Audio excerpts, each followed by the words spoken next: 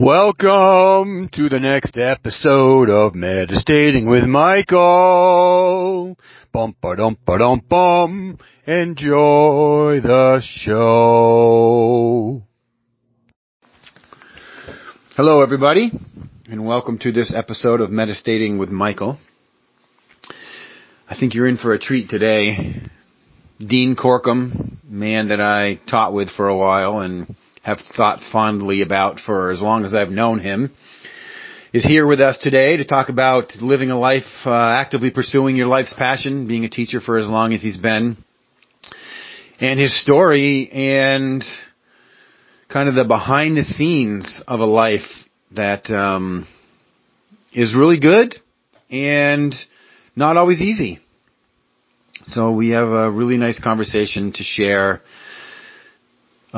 just about being human and what it's like to pursue what you love. I hope you enjoy it, and don't forget to share this with your friends. Check out my website if you're inclined to, and subscribe to this channel so we can keep sharing some really great conversations. Thanks for being here. Going to start recording, and it will go as long till you can see. It's putting the words down right there as we talk. So if I say holy shit, it's gonna. You're gonna say holy shit. It's gonna, and then you laugh. Yep. And then this is my backup. This is just audio, but then I can plug it into my computer, and I just thought I was gonna have to get this microphone. You know the thing. You know Joe Rogan. Yeah. Joe Rogan. I thought I was gonna have a studio, and everything I did is like, no, just use your phone. Okay. Try this app. Yeah. Okay, thank you. Yeah, it's all free. Perfect. You have a phone already. Okay, so the idea, you kind of get the idea, yeah, right? Totally. So then I'm just gonna start the way I'm gonna get comfortable. Comfortable as you want, man. So I want to welcome Dean Corkum to Meditating with Michael. This is the podcast that I've created, and if you watch the podcast 0 episode, or you'll know exactly what I'm talking about. And I've known Dean for a long time, it feels like. Probably. Yeah. So 1997 I started teaching at Essex. Yeah. Taught there for 7 or 8 years. And have for some reason, now we just kind of re-engage at UVM. Run into each other. Yeah. It's awesome. It is good. And so when I think of Meditate, I think of people that are on a different continuums. So I think of you, and I remember I sent you that message a couple of years ago where I was doing this work in my class, and I think of somebody that either inspires you or thinking doing good stuff, and you're the only person that popped into my head. Yeah, that's unbelievable. And I hadn't really thought about you for a while. Yeah. Not that that's a good or bad thing. No. And I was like, I'm gonna send this. I'm gonna send this message to Dean. And I continue to feel that way when I think of you, and I remember working with you, and I really, what really got me was when I would watch you teach or see you interact with your players and the teams that you coach, is just how genuinely interested and how much you care about the person in the moment that you're chatting with, and then in general, just people in general. I appreciate you saying that, because it's kind of like what you kind of strive for. You know what I mean? Like that. Yeah. And to have that validated a little bit is nice. Yeah. So thank you. And not a lot of people, from my experience, it's not everybody that can do that. I mean, there's a lot of teachers, and you know just as well as I do, that maybe shouldn't be teaching. Like why you're here. Yeah. Right. Or coaching. Yeah. I don't care if you're a really great athlete. It doesn't mean you have the skills to help mold and guide people. So I look at you like that, and then I see you're teaching now for 97 years or something like that. Well, 33, but yeah, okay. It feels like that. So when I look at you, when I think of Meditate, where the definition is actively pursuing your life's passion, it looks to me and feels, because I know you, that's kind of what you're doing. Yeah. So can you just share kind of your origin story kind of thing? My story sort of. So I mean, I got into this, and I'll go back further, but I got into this because I didn't know any better.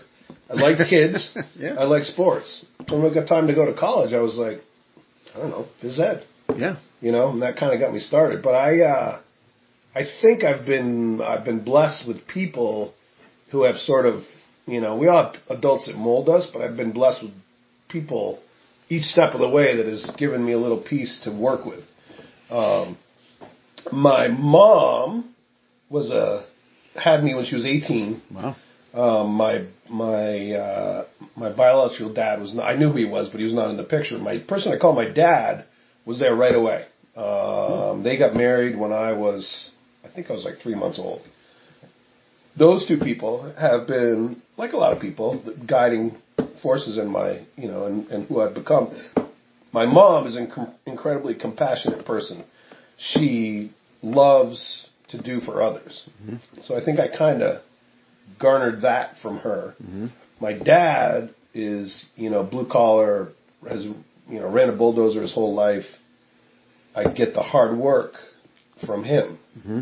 You know, I'd see him leave at 3 a.m. and come home at 6 p.m. because he'd have to travel to work. Sure. So those two, you know, growing up with that influence on me, I think has sort of shaped me into willing to work hard and willing to want to help people. And you know, like, you know as well as I do, there's like, you see young teachers and you're like, you know, that one has it, right, or that one doesn't have it. Right. And it's a gift. It's a gift. And I've been blessed because in some ways it comes naturally to me, mm-hmm, just to sort of zone in on a kid and, you know, make sure that kid feels like the most important person in the world. Mm-hmm.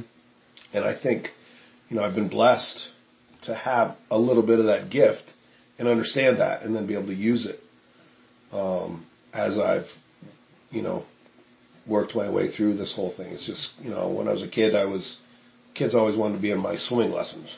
Oh. That's where it started, right? Yeah. We want you to be our swim teacher. Are you going to be my swim teacher? And I was like, oh, well, maybe this is something I could do, you know? Yeah. So that was sort of the beginning. And I learned lots of lessons from my parents, you know. Leave something better than when you got it. If you're going to do a job, do it right. You know, I can remember my dad making me re-sweep the floor or whatever. I'd be like, God, really? And now I get it. Yeah. You know, now I get it.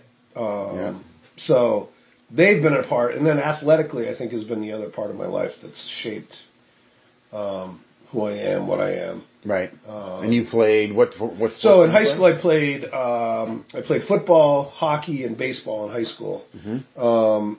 And I actually have a story that really sort of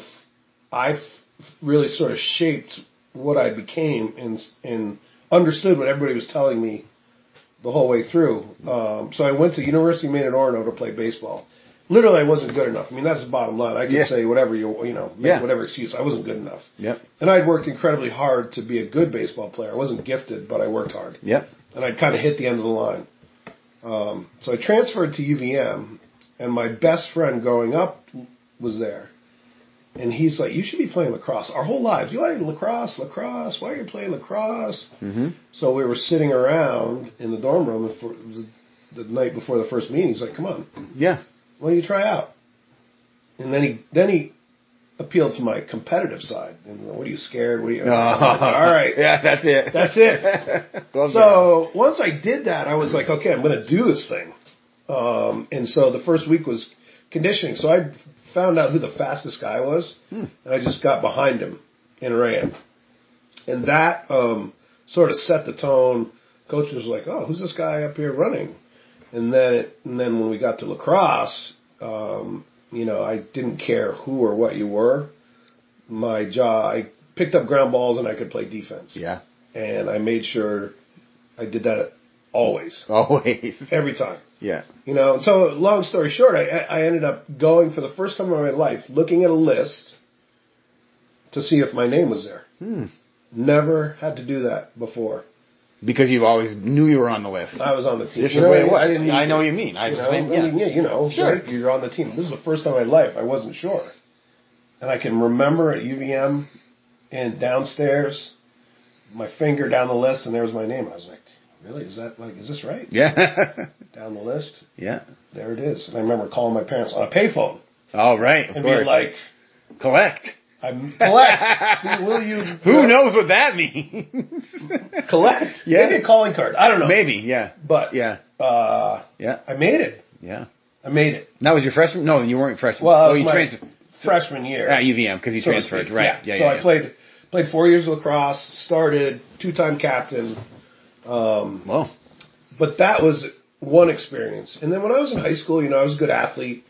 And for boys, whatever, in high school, the Shrine football game was a big deal. Yeah, yeah. It was. Well, where'd you grow up? Woodstock, Vermont. Oh, of course. I remember. I knew that. Yeah, okay. So the Shrine football, and I that was a dream, and I was not the biggest, fastest, or strongest, but I was the best on my football team. Mm-hmm. Comes around to the announcing the team, and I was an alternate. Wow. I was crushed. Yeah. Right? So go through the spring. Then they had the first ever baseball game, Vermont, New Hampshire baseball game. Yeah. Alternate. I was crushed. Yeah. Now there were guys in the Shrine game who were a guy in our high school who was bigger, faster, stronger, but I was better than him. Yeah. You know what I mean? I had that in the back of my mind. Yeah. So after they announced the baseball team, about a week later, I get a phone call. We want you to come play. Somebody dropped out. I'm like, all right. So I said to my best friend, I said, listen, I'm going to start. You watch. I'm going to start in this game. He's like, how are you going to do that? You got like a practice before the games. You watch. I'm going to start. So I caught batting practice. And one of the things I was a catcher. Okay. Did back then is every time there was a ground ball, if nobody was on base, you ran down and backed up first base. Sure. So when you take batting practice, the last one you run out. The batter runs it out. So I ran down and backed up first base. Foul ball in batting practice, I dove and caught it. So that night, I started. Yeah. So I played 1.5 games. It was awesome. I had Jim Billings and all these legends of baseball coaching me. Mm-hmm. So a couple weeks later, Legion baseball starting. I'm like, look, if I get a chance to play a Shrine game, I'm going to do it. Yeah. So I get a call. And they said it was Jim Billings was the Burlington baseball coach. Mm-hmm. Shrine coaches were the Burlington football coaches. Ah. We talked to Jim Billings. He said, you need to be on our team. Yeah. So I turned to my friend and say, I'm going to start. Yeah. He's like, all right, well, maybe this time it makes sense. You got 2 weeks of practice. Yeah. So go to Shrine camp, 2 weeks, game day, I start. And I played off and on, whatever. And then at the end of the game, we go in the locker room, and I go out and meet my parents, and they hand me my Legion baseball uniform. And all these guys are talking about parties. Yeah, we're going to meet at this, that. And I'm like, what are you doing? I put on my Legion baseball uniform. I'm like, my Legion team is playing tonight in Montpelier. I'm going there. So I went to Montpelier after the Shrine game, sat on the bench, didn't play, whatever. Yeah. Cheered on my team. Next day, sat on the bench, didn't play, whatever. Mm-hmm. But that was important to me. Which part was important to you? Going to the game. Why? And watching. Why? Right? Because I knew, these guys, I had played all summer with them, and they were important people to me, and I needed to follow through on my commitment. Yeah. And that doesn't happen much. It's interesting that you bring that up. And so, as you're telling this story, which I think is great, I didn't know this stuff about you, I can still feel it coming out of you, and it was a long time ago. Yeah. So what role does that play in your teaching for so long? What those memories of you not being somewhere where you thought you deserved to be, baseball and football, and then that twinge of, man, am I not good enough? Yeah, I think I'm good enough, but am I not? How did you wrap that into? Because it clearly has made a big impact on you. Right. Where does that fit in? I've always kind of got this underdog mentality a little bit, and that's always fueled my fire. Mm-hmm. So I've always wanted to make sure I didn't leave any stone unturned, because I realized that when I look back. And, people talk to you about, like, working hard, being committed, put your best foot forward. And I think that little chunk of time allowed me to relay that to kids and let them know, in some ways, let them know this is what can be a result. It may not always be, the outcome is not always what you want. Mm-hmm. And so I use that experience in just about everything I did, teaching and coaching. That I always felt like I needed to do a little extra to make sure things went well. Right. And that sort of shaped me later. Like usually you think you're shaped when you're, I don't know, 8, 10, 12, Sure. 15. Yeah. But I was a senior in high school, and a lot of times you think you know it all. I mean, we've all been there, right? Yeah, of course. So I just feel like that really gave me a little boost, and to figure out a way when things didn't go well, what I could do to make it so they did go well, or help for them to go well. Yeah, and knowing that about you now, kind of for me, because I used to work with you and watch you coach, explains. Not that I needed to understand, because I just loved watching you coach and be with the kids, but now that makes sense. Yeah. That there are people that would have, had that experience in high school and become bitter. Well, yes. Yeah, and so I guess my question, which I think you're going to answer, is what. I'm sure you had thoughts like that. It's like, well, screw that, I'm going to give up. But why didn't you? Why did you go the other direction and be like, some kids might have said, oh, you want me now because somebody quit? Well, screw you. It's really interesting you say that, because a few years after I got done in college, I had my first job interview. Mm-hmm. Burlington Middle School. I go and I sit down at the interview table, and as a principal, whatever, and there's Jim Billings and Bob Yates, who was the Burlington football coach. Yeah. Now, if I had been, like you said, bitter, I'm not. You want me? I'll go. Lost your chance. Yeah. I'll go, but what? Yeah. I don't think I would have got hired. Yeah, you probably wouldn't have. Right. Yeah. So I tell that story to kids all the time. Yeah. I say, listen, you never know when someone's watching, and you're going to have to go back. And for me, I'm not sure, but if somehow I developed the attitude of, I'll prove to you that I belong there. Mm-hmm. And I think my parents never allowed me to be in any way sort of, like if something didn't go well, you buckle up and let's go make it right. Yeah. How are you going to do that? Yeah. And I think that's kind of where it came from originally. Plus, I had a high school football coach who was incredible, mm-hmm. and he my parents laid the foundation, and he just added some to the building. But I feel like, for some reason in me, I had a little bit of a chip on my shoulder that people didn't realize. Mm-hmm. And if you said I couldn't do anything, I was going to do it. Yeah. I mean, it's the same thing with playing lacrosse at UVM. Like, people are like, who's this guy? Can't even catch with his left hand. All right. Yeah, but don't go for Get out of the way. Yeah, I'm coming. Yeah. Whether I make it or not. Yeah. I'm going for that ground ball. You better not be in the way. My ball. Yeah. You better, and I just, I think sometimes that comes from my parents, my mom having me as a teenager, and, things weren't always easy when I was younger, and, my dad worked so freaking hard to give us everything we need. Like, I had a batting cage as a kid. Wow. I'm an only child. Yeah. A batting cage. Like, who has a batting cage? Right. Not many people. No. I had one. Yeah. My parents provided me with a lot. I got to play hockey. I got to ski. Yeah. And plus, I also, it takes a village. We've heard that before. And the town I grew up in was incredible that way. There was adults everywhere that sort of just had an eye on you or nurtured you. My parents didn't ski, but I loved to ski. Mm-hmm. They dropped me off at the ski area, little place. Yeah. But all the adults would watch out for you. Sure. And that's how I got to be able to do both. Sure. So we had a very nurturing place, and a very odd place, because it was kind of in this parallel worlds of, on one side was my dad, the blue collar worker, and we used to go to stock car races on Saturday night at Claremont Speedway, and the bleachers were built into the. Sure. I'd fall asleep in the dirt. Yeah.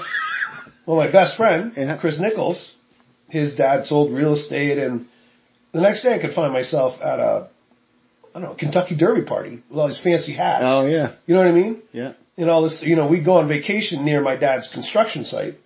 I'd go on vacation with him. We'd go to Nantucket. Like these two worlds that were just, and I feel very fortunate. My mom and dad accepted it. And, the Nichols family, they accepted me. But sometimes it was kind of weird, this parallel sort of stuck in between a little bit, not sure. Yeah, right. Definitely influenced, I think, my life growing up. But just lucky, man. Adults that like to have fun, they showed us, these lawyers that were retired, they burned all their law books on a bonfire. Just have sledding parties and, huge capture the flag parties and the woods, man, I remember those days. Oh yeah, I remember. Did people still do that? I don't know, but it was a blast. It was a blast. Try to do it now, we'd probably end up pulling a hammy and getting a concussion. No. Yeah. Medic, come get me. Oh man. So I kind of ran on there for a while. No, that's exactly what this is about. So that's great backstory. I love hearing all that stuff, and it makes, like I said before, it makes sense. And so I'm lucky enough to get. So the other part that I was lucky, Essex High School, I student taught there. Yeah. I was like, if I ever get a chance to be there, I will. That'll be it. And I was gonna say, lucky, man, lucky. Perfect segue. I mean, so now you teach. Yeah.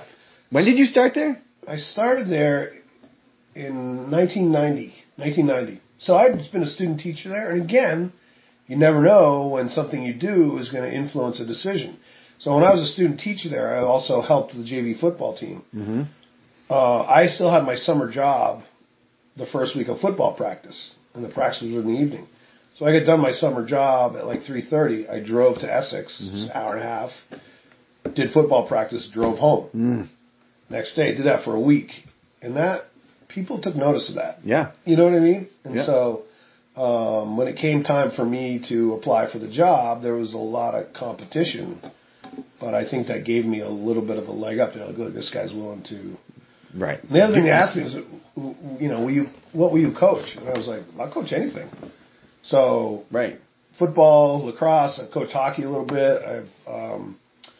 I coached skiing a couple of years, which is funny, but I'll do whatever. Well, and here's the piece about being a coach. I mean, and I think of my dad when the way you talk right now. So I'll coach anything because that's what you can do. Because coaching isn't, you have to know certain games. You need to know a little bit of cursory information about how the sport is played. Right. But that isn't what coaching is. No. Yeah, and you know that, and that's why you're so good at it. My dad, I came home. I said, I want to play hockey. I was 5 years old. He's never skated in his life. He taught himself how to skate.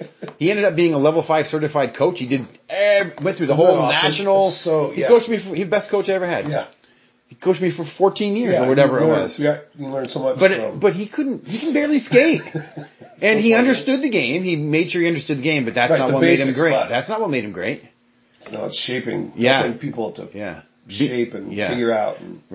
And so you carried through your this is your high school, early college career, and you bring all of that, the compassion, the underdog mentality, the don't give up, and the idea that each kid, regardless sometimes how much of a pain in the ass they are, I can think of a few immediately, and it's been a long time since I've taught high school. Yeah. Oh boy. They're there. Oh boy. They're still there. Of course they are. But the good teachers can look past it. Yeah.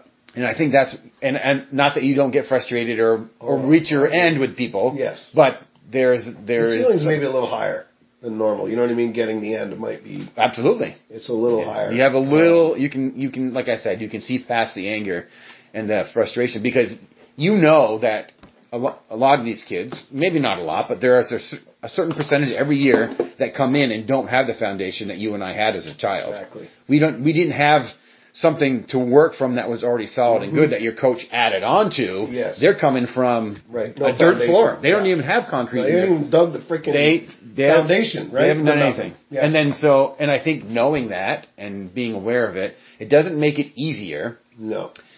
However, it makes it more, gives you more patience. Yes. Yes. And so why why you taught for 33 years? I mean, do you still feel lucky? I still feel so lucky. Really? I love it. Yeah. So many people can't say that. I know. So I think it's there's not like definitely not a year that goes by that a kid doesn't make my day. Mm-hmm. There's probably not a month or even sometimes a week goes by that a kid doesn't make my day. Right. I'd be like, all right, this is good. I'm doing, I had a girl in this last year. She really kind of struggled with COVID, all that stuff, right? And the last day, she's like, I have to go to a meeting, but I'm going to come back and say goodbye to you. I was like, oh my God, that's the nicest thing a kid is. So simple, but so meaningful. And I said, okay, I'm going to be here wherever. And then I wasn't there. And then she sent me an email and I said, listen, the fact that you said you wanted to come say goodbye for the summer, that's all I need. Yeah. Or the other thing that just happened recently, a kid who probably when he was 10, I used to run a mountain bike camp in Essex Junction. He did my mountain bike camp. Fast forward a few years, he played lacrosse for me. Mm-hmm. Now he's probably, I don't even know, 25, 28. He sent me a text the other day, wanted to go mountain biking with me. Really? Like that is like gold. Yeah. You know what I mean? I think that's what keeps me fueled, I think, is seeing those situations. And then, kids just need somebody to love them. Right. I genuinely love kids. Mm-hmm. Everything about them, even the ones that are a pain in the butt. Yeah. And to be able to still have that in me after 33 years is remarkable. Yes. And I've retired from being the head lacrosse coach because that got to be too much, but I don't see... I got to a point where I was like, I needed a break. Yeah. And plus, something a lot of people don't know about me, which I tell people all the time, is I've had mental illness struggles. Depression and anxiety are a part of, like, sometimes the weather will trigger something. But around 2009 or 10, right, Lucy's like, you gotta talk to somebody. Yeah. Because we were on vacation. I was like this rain cloud over me. You know what I mean? Like I was just moping around. I know exactly what you mean. And I was like, what? I couldn't get out of my own way. I came back. I got 2 kids that are awesome. I got a wife who's incredible. At that time, was probably the best lacrosse team. Mm-hmm. And is probably the best lacrosse team I ever had. Yeah. But something was not good, You have a great life. Yeah. So what's this? So I went to my doctor, actually my PA, and the minute I told her, I just broke down and bawled. Bawled like a baby, which is not uncommon for me, but I cry. Yeah. But this time I just was like... Something was in there. It came out. Yeah. And so I started taking medication, and it's good, but some days it's a struggle. And that kind of wore on me coaching, being the head coach, being in charge. And I'm just barely coming to the realization, I think, that I was worried. The anxiety part was I was worried about doing something that wouldn't meet up to the expectations I have or what I am, or saying something or something going wrong, and it was a heavy burden, I think, to bear. I was worried about somebody getting hurt. What if all these things, and so. I was worn out from being a head coach. It's a lot different than being an assistant coach. Absolutely. But I don't find that in teaching. I'm having a blast, man. Yeah. It doesn't impact me teaching-wise, and I think it's because I removed part of that stressor that was there. But it was hard. It comes and goes. It's just interesting sort of thing. What's interesting to me, and first of all, I just want to acknowledge that you're willing to acknowledge that, and part of the work I've done is also admitting that depression and anxiety and those kinds of things that dictated a huge chunk of my life unconsciously. Yeah. I wasn't really aware of what was going on behind the scenes. I had to really go back in my childhood, and again, just like you said, I had a good life. Yeah. I mean, I was out playing capture the flag. I was climbing trees and making forts and I had good friends playing ball. I did a lot of great things. Yeah. But there was something underneath that was just kind of fueled it. And when I went back and looked at some of the different experiences in my childhood and then later in my high school, late teen years, there were a few experiences that affected me in such a powerful way that it created this limiting belief system inside my head that I wasn't good enough and that there were issues and what are people going to think of me? And they're going to think I'm a judge. Right? Yes. I'm a fraud. And if I don't do this, then they're going to think this of me. Mm-hmm. And it dictated until I was about 16. Mm-hmm. So I can relate to that. I know you can. And so the best thing I ever did is, when I started seeing a therapist, I played down those experiences in my life. He said, stop. Those aren't small things. Yeah. Wow. Yeah. Those experiences, the reason that you are making them seem small is because they hurt so much. Yeah. You don't want to be there. Yeah. And so when I finally engaged with them and then processed them and, whatever I had to do to get through it, I did a lot of writing. Yep. And I took, courses and then a lot of talking eventually. It just evaporated from me. It was amazing. I literally changed. I say I changed my past, and I don't mean I changed the event, but I changed now my perception of the event and my relationship to that 17-year-old kid that was betrayed and lied to and embarrassed and felt shame and all of those things. I don't have the same memories anymore with that, and my life totally shifted. It's like a huge weight lifted off, and when I went 5 days after I made this recovery, and I felt like I was floating. Yeah. Because so literally it was a weight, and it was an energetic thing. Yes. All of a sudden I had this open space for all this energy that I'd been putting out to try to figure out and be depressed or angry all the time.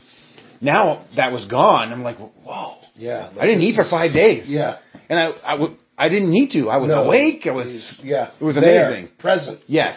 And I felt like I was floating. So you saying that, what was interesting to me is how you are able to, and I could feel your energy shift and watch, because we're sitting here, I could watch your body shift too. When you talk about teaching, you're lighter, you sat up. Yeah. Teaching's great, but when you talk about sports, there's something there. Yeah.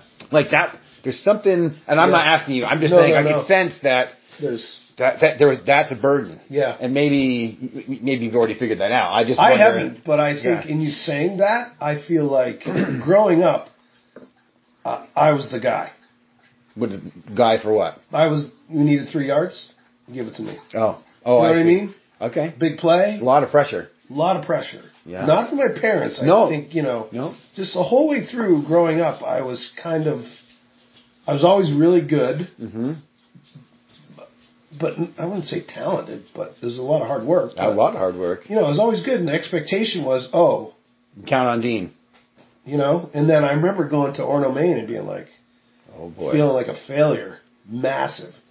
And I think that's what fueled the whole lacrosse thing. But when I back up, I think there was a lot of, you just sort of opened the door almost, like a lot of pressure to be a certain way. Yeah. Like I was always the really nice guy, was good to people, was the athlete. Dependable. Always. You know what I mean? For everything. Right. And I hated to let people down, and and I look back, this is kind of funny, but I never really dated anybody because if I had to break up, I didn't want to have to face that. I don't blame you. You know what I mean? Because it's like, it's a small town, and it'd be somebody maybe I'd been friends with since second grade. Right. And I didn't want to risk that relationship, and I really couldn't handle that at all. The few times that it did happen, I just didn't know how to. I wanted to please people. Yeah. So I think that with athletics, being in charge, I felt a lot of pressure to be successful. Internal. Yeah. There weren't people out there screaming at you and being mad at you if you didn't do it. No, but somehow you had to prove something, and it was to yourself. And it was to myself. Yeah. And I think, I've been a JV football coach for 35. This will be my 35th year. Wow. The swan song. But You know what I mean? Like I never felt pressure because JV football, whatever. Yeah, because like there you are again. Could you feel the shift right there? Right. Yeah, you could. It's like varsity head lacrosse coach. Yeah. Oh boy, I got to prove myself. Yeah. JV football coach. Everybody plays. Who cares? Who cares? You know, and when the varsity football job opened up, people were like, "Oh, you should take it." I'm like, "No way." I don't want to do it. Even with hockey, when I saw you there, you just kind of stand in the back. Oh, I'm just here as a teacher. I tell people it was easy. Yes, because there's no. Yeah. I tell people all the time, I'm the old guy. Literally the old guy they keep around. Yeah. Right. I have an influence on the kids. I have a question about school. Sure. Because they have teachers. Yeah. Yeah. I do know how to skate, thankfully. The first time I came out, the kid's like, "You know how to skate, Clark? Can you skate?" I'm like, "Yes, I can skate." Not very well anymore, but I can do it. Yeah. I literally at practice skate around and talk with everybody. Talk with the kids. Yeah. And distract. Yeah. Right up my alley. Of course it is. You know? There's no pressure. And that's the same way with teaching. Like people say, because I can retire in a year. People say, "You gonna retire?" I'm like, why? I don't think so. I'm having fun, man. Yeah. You know, the major stressor, pressure-filled thing is no longer there. Yeah. I loved every minute of it, right? I want to make sure. Well, that's fine. You don't have to. You know what I mean? Like, I love the 30 years of that. Yeah. Overall, when you look back, it was great. It's great. Yeah. Especially when you get kids, they introduce their kids to me. Oh, man. Boy, that makes you old. Well. You are old. Buddy, I have a player, Eric Becker, and I'm coaching 802 lacrosse in the summertime, which again... Oh, you were just doing that, right? Yeah. Which again is fun. Of course. I have a son, Sam Decker, on my team. Wow. That's old. That's old. Second generation. Yeah. Meanwhile, Sammy's like, "You gonna do the third generation?" I'm like, "What? Are you kidding me? There's now wheelchairs out here?" Exactly right. I'm gonna need a wheelchair. Yeah. But it's it's interesting. I think you really hit on something. Can I ask you another question? Yeah, absolutely. You ever heard of blood memory? You know what epigenetics are? Nope. Okay.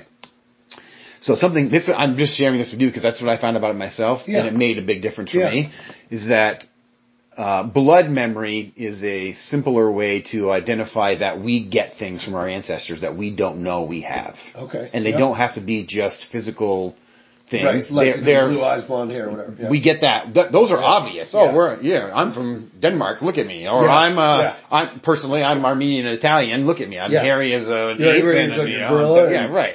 Well, thank you for that. I look like a gorilla. I was going to say bear. Well, whatever. Dark skin, you know what I mean? Right. Yeah. So those are obvious. But we also have neural networks that are passed down to us. Interesting. That are subtle. And so something I discovered for myself is where does this feeling come from me, this intense for me, of not being good enough and needing to prove, kind of like you said, to myself, it feels like, that I am good enough. Yeah. And when I started looking at epigenetics, which is our DNA code is very structurally sound, and then there's all these other little markers that are wrapped around it that tell it what to do. Like, so if you expose your body to a number of things that cause cancer, those epigenetic markers are going to be turned on or off, and your cells will develop cancer. Gotcha. Okay. So it also goes with mindset. Yeah. So not feeling good enough, I think a lot of people can relate to that. Yeah. And but powerfully for me, when I look back to my mother, grandmother, and then kind of speculation back to my great-grandparents, it's not mine. Yeah. And so but I believed it was mine because it felt real, because our feelings are real. Right. But this powerful feeling of not being good enough, I think, was handed down to me. Yeah. In a way that I was unaware of. Yeah. And then so I was really nervous then that, oh my God, I passed this down to my kids. Yeah. Yeah. Right? And the best thing, so what I learned about epigenetics is that it changes constantly, and your environmental exposure, whether it be physical experience or emotional experience, can turn on and off that kind of triggers inside your DNA markers. And so I made it a point to talk to every one of my kids. I said, I know you've struggled with this. Because they were teenagers when I was like depressed. In the deep end. When I was in the hole. Yeah. And I didn't know how to dig myself out of it. Right? Yeah. You know? Yeah. I mean, I had enough tools. I know how to build a ladder, so thank God, physically, and I had to learn mentally how to build a ladder. Right. And you got yourself out But I of said, it. listen, I I've watched you struggle, and part of my concern is that you're struggling my struggle. Yeah. And it isn't even my struggle. I passed it on. And we had some unbelievable conversations, which was great. And liberating for me. Yes. Especially feeling better about being a dad. Yep. Because I don't always feel like I'm doing a good job. I think we all do. I know. But, yeah, right? But you do the best you can. But it would bury me. Yeah. Like Father's Day was one of the most depressing days of the year for me. Yeah. Because I wasn't good enough. Yeah. Yeah. I think of all the things I did wrong. Yeah. I don't think like that anymore. Yeah. It's amazing. Yeah, it is amazing. Yeah. Well, so my kids now, you know them. I know Maddie a little bit. I don't know your son. I know where he sits in the locker room. Yeah. Right, 32. Yep. I see his cubby all the time. Yeah. I'm sure it's pretty neat because he's a pretty... Well, and he can't... That team, Coach Weiss, there's not a thing out of place in that locker room. I love it. Yeah. It's the neatest room in the building. Yeah, that's awesome. Regardless. Yes. Yeah. So, my daughter Madison saw a therapist when she was in 8th grade, maybe? 7th grade? And she's struggled with some mental illness. Fast forward to UVM, she plays lacrosse. Captain. Nice.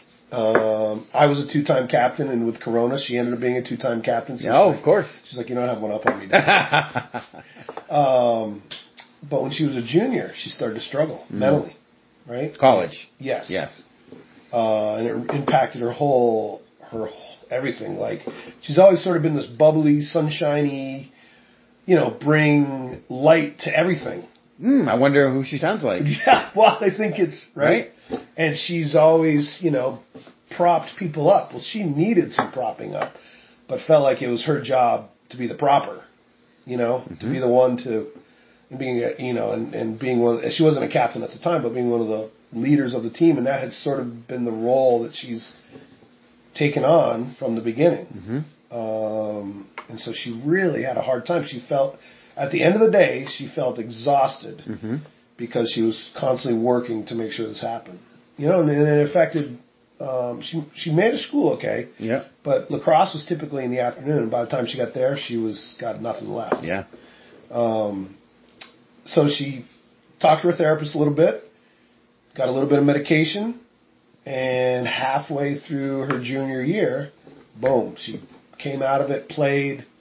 And I wonder a little bit about her in that same sort of not feeling like she's not sure she's good enough. Yeah. Because when you're a kid on the team from Vermont, there's no Vermonters on the team.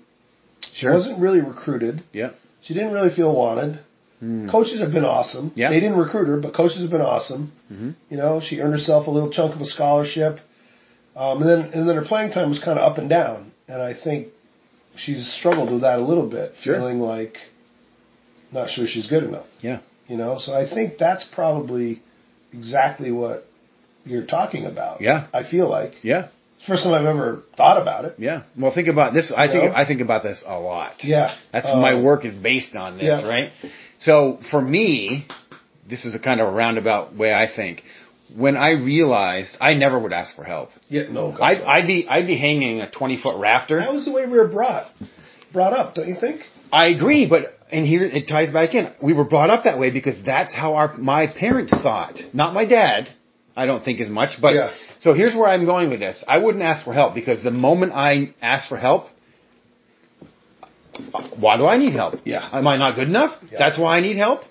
And the scarier thing, which is going to sound kind of crazy, is that when I had the courage, actually, to admit that I needed help and ask for help, when somebody offered it, all of a sudden, wait, they're helping me, so I must be good enough. Yes, right. But then rather than you asking. But that's a contradiction. Yeah. Because now I'm worth helping? How can I be worth helping? I don't feel like I'm worth it. Yes.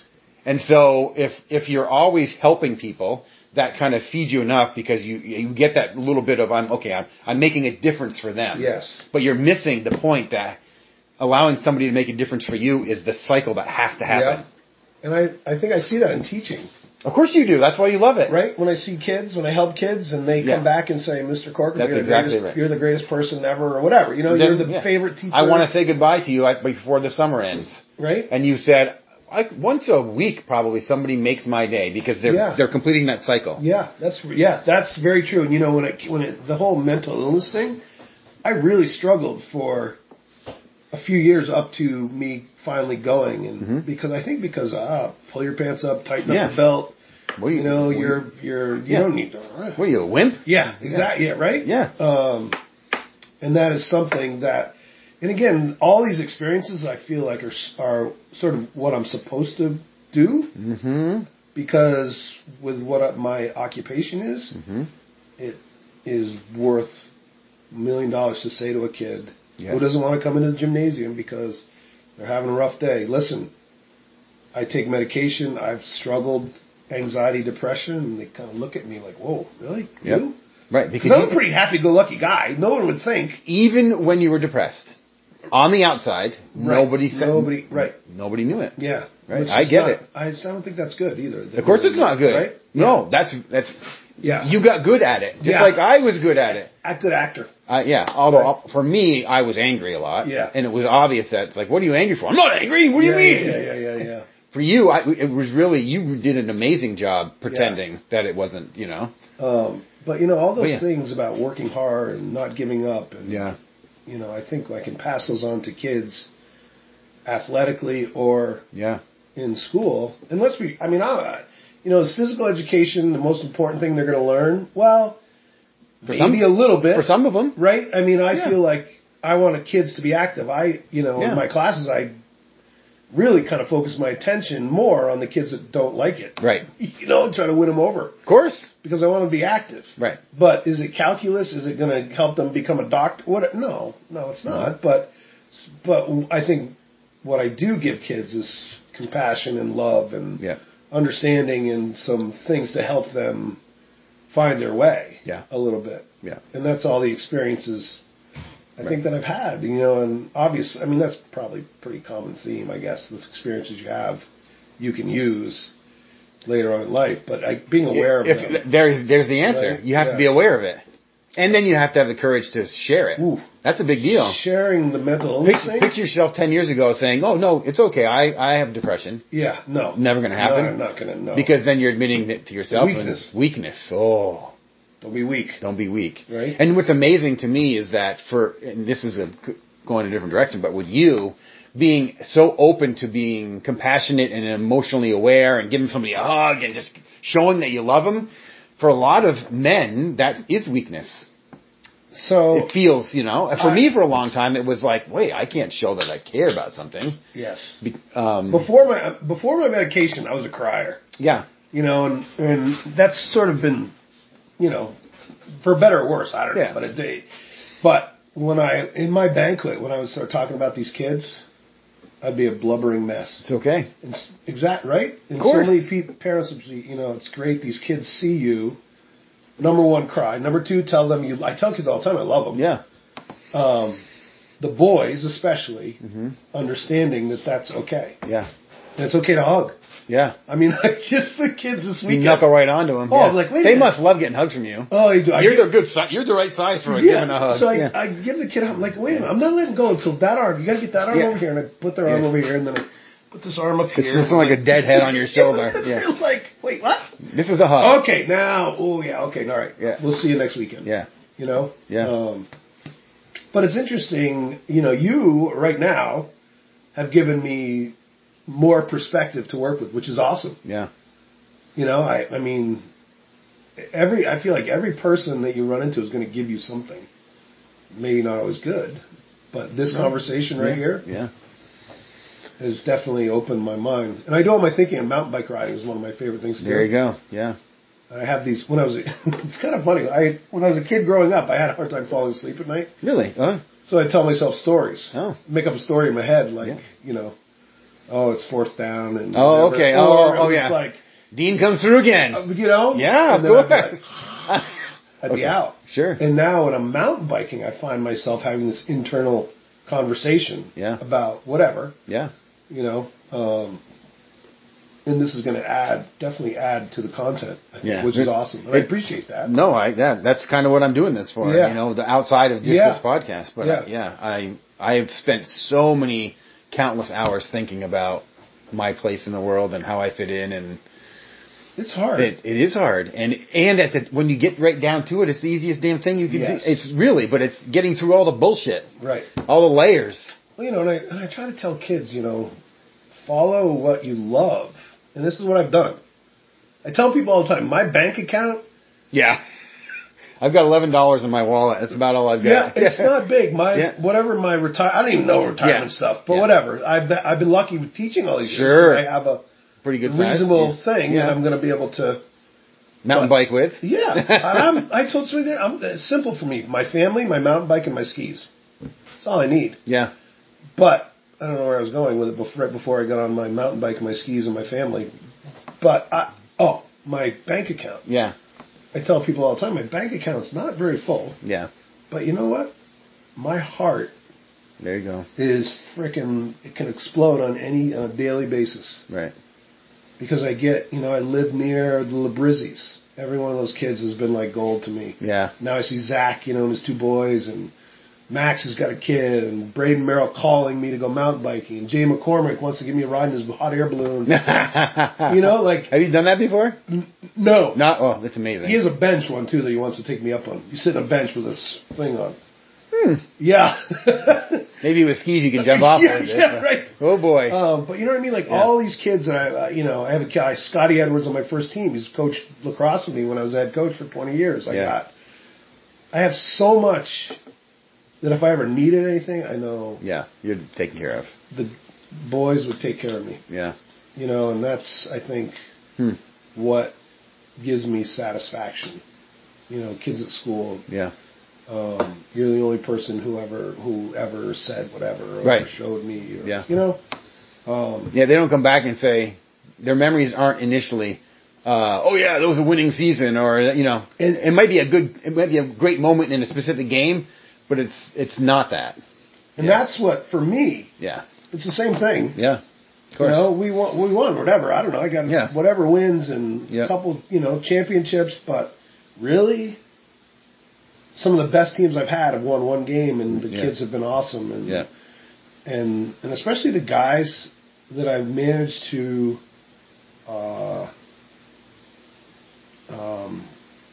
who on the bench who didn't play much, but bought into the whole operation. Sure. And did their part, whatever it is. Yeah, like Legion Baseball. There you go. Go back and I see it in Madison this year. She didn't play barely at all. She's captain. And I'd see her, girls would come off, she'd talk to them, slap them, high five them. And she's coaching 802 lacrosse girls, right? And apparently somebody told me that she said to the girls the other day, not all of you are going to play all the time, but you need to find your role in the team. And I was like, ta-da! There it is, Yeah. So it's, again, I feel blessed that I ended up where I did, and Lucy, Jesus, it's not easy to be the wife or the partner. Thank you of a head coach, but she supported me. Yeah, and it wouldn't have happened. Yeah, and luckily, she likes sports, and we probably wouldn't be together if who knows, but she's been awesome, and I've learned a ton from her because she has 3 siblings, and I think a lot of what I lack sometimes might be because sibling interaction. Sure. Conflict resolution. Yeah. Not your favorite thing? It's okay. Everything's going to be fine. Just sit down. Exactly. That's my mom. Of course. Yeah. Conflict resolution, man, no way. I'm going to tell you, I did avoid it like the plague. Yeah. And I think that's some of the anxiety came from that. Sure. Because you can't run a team without conflict. Can't run a team without conflict. Right. And there's a lot of growth in conflict if you handle it right. It's a lot of growth. It's great growth. And if you don't, oh boy. Yes. Yeah, there's some pressure there. I feel that, yeah. And I feel pressure, the last few years from parents. Yeah. Can't avoid it, really. And I think that's part of... there's a whole other conversation. I don't want to get into that one. No. Parents are a different breed nowadays. Yes, they are. But Lucy's been, right there the whole time. And, she was, she actually dated my roommate, and we were just good friends, for a while. And then I ran into her and she's like, "Hey, I want to go for a hike," and I called her the next day. I'm like, Yes. "Yes." Yeah. And she's just has really taught me a lot about relationships, and it's not always going to be honky-dory. It can't be. No. No. It can't be. Not if things are going to get better and things are going to grow, or Right. it can't be always that way. Yeah. Exactly. So. Yeah, it's tough. It's really tough. Yeah. So, man, this went. what a life, man! What a life. Now, so just briefly, so you've been teaching. What's next? Do you have an idea what you're going to do? I mean, you mentioned skiing and mountain biking. You have your passions. I mean, you've been, just to kind of very quickly wrap it up a little bit here. You, just like every other human being, and part of this podcast is for, we just like all the other people are there, we have stuff we go through, we have stuff we can utilize, we have stuff we try not to utilize, and we try to follow what we love. Yeah. And a lot of people get stuck in places where they just hate what they're doing, yeah. and they don't know how to get themselves out. You've been lucky. You've said you've been lucky. Yeah. You've done what you love. What's the next thing for what you love? I mean, what are you going to do? Well, there's a couple of things. One, last year of JV football, I'm going to keep coaching hockey because it's, no pressure. It's like, riding a bike. You just get on and go and have fun. And, in an ideal world, in the next few years, go like part-time teaching and have a little more time to myself. I'm finding that I really haven't given myself much time all these years, Oh, I do know. And then, so, like this summer, in the summers, I've been mountain biking like crazy. It's just been awesome. In the winter, with hockey, if I want to go skiing, go ahead. Yeah. It's awesome. Yeah. Right? So, I want to continue just to be able to do those more. And then, our kids are getting older and out of the house. And last fall, Lucy and I started hiking the 48 4,000 footers in New Hampshire. Oh, wow. We got 8 of them done. Wow. Well, that's fine. Yeah. To spend more time with her again, we sort of discovered in the fall. So I think probably wean myself off of teaching. Sure. I don't want to go cold turkey. No. But I've also found I need to work. Right. I'm sure you're just like me. Yeah. Like, anytime in the summer when there's a lull, I could easily, and this happened during COVID, I could easily find myself getting up, eating breakfast, watching TV, falling asleep, have a little lunch, fall asleep, and then next thing you know, it's dinner. Yeah. And when I get done, during any time of that day that I wake up, I find the anxiety is like through the frickin' roof. Yeah. So I know I need to have things to do, a schedule. Yeah. A list. Yeah. Right? Yeah. Sure. And a job of some kind. I don't know. I'd love to mow lawns. I'd love to get on a lawnmower and just somebody tell me, go mow that field. Okay. ESPN radio on the headphones. And just. Yeah. Well, maybe there's a future for you here soon at UVM. Yes. Not so far-fetched. But, it's kind of what I don't have grandiose travel the world. But to continue living a passionate life, when you're done doing your job, you're gonna spend more time with your family, mountain bike, ski, cut some grass. Yeah. And that's gonna somewhere you're gonna be involved with kids somehow. That's why I'm doing 802. I can't. Yeah, it feels like it feeds you so well. Feeds me. Yeah. We just went. And you have so much to offer. Why not do it? Why not? Yeah, right. Of course. The kids. That's great for everybody. Yeah, it's a win-win. Sure. Yeah. But this weekend we were owing whatever in some lacrosse tournament, but I had a great time with the kids, and I help them, and that makes me feel good, and so good I think continue do things that I wasn't able to do all those years of all that coaching, which I loved, right? But now it's time for a little me time. Yeah, Lucy and I us time. Yeah, which is sometimes it's hard to realize and understand and do, but I'm learning that it feels good to go on a 2-hour mountain bike ride in the middle of the day when I don't have any. That's good. So. Good for you. Well, thanks. This has been awesome, man. I think I've learned a lot today just in this conversation. Yeah. And I appreciate that. You're welcome. And I hope it helps. It definitely helps. And this work I'm doing is, to be perfectly honest, it's a little bit selfish because I love these conversations and I love connecting with people that are doing what they love. And even more of that, I love hearing the story about why they love what they love. And you're a great example of why I love doing this and using your experience and your life in the best way you know how to use it. So I think it's amazing. So awesome. I really appreciate it. Thank you very much. This was fun. I agree. Goodbye. See ya. Thank you for listening.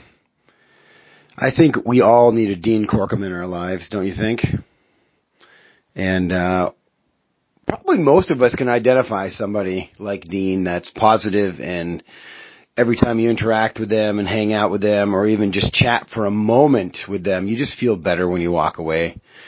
So I think we need, more Dean Corkums in the world. And even though he is a unique individual like we all are, I don't think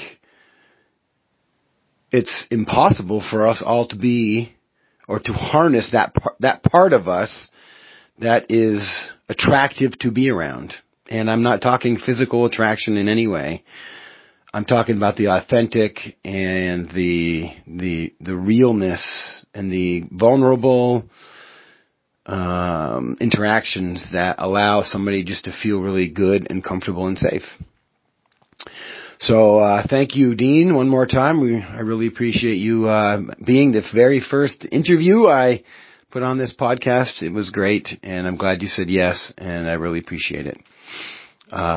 This is the time now of the podcast where I'm going to offer my gratitude for something that is supporting me in this whole endeavor, and it's not always going to be a person. And sometimes it'll be something a little bit off the beaten path like today is. So today I would like to offer my gratitude for iron. Yes, IRON, iron. The stuff that's created from a star exploding somewhere crazy far away across the universe and then coalesced into this massive, ball of rock we call Earth, which then in turn is essential for us to survive, with our blood carrying oxygen, one of the most important minerals we have, most important mineral potentially on the planet. Well, first of all, it's totally essential for building of steel. So I just want to kind of throw my support to things much larger than us. And identify some of those things. So today, it's iron, brought to you from the stars. And the very last thing I'm going to try to do at the end of every podcast is tell a really, I don't want to say dumb or stupid, so to tell what is considered in my family and probably in most families to be a dad joke. So here it is. What do you call a deer with no eyes? I'll give you a second to figure it out. Some of you already know the answer. Some of you are trying to figure it out. And the answer is no idea. Yes, that is a typical classic dad joke I will end every podcast with. And thank you once again. Don't forget, if you'd like to subscribe to this, share it with your friends. You can check more of my work and thoughts and ideas out at metastate.us and on Facebook, Metastating with Michael. Thank you very much. Bye.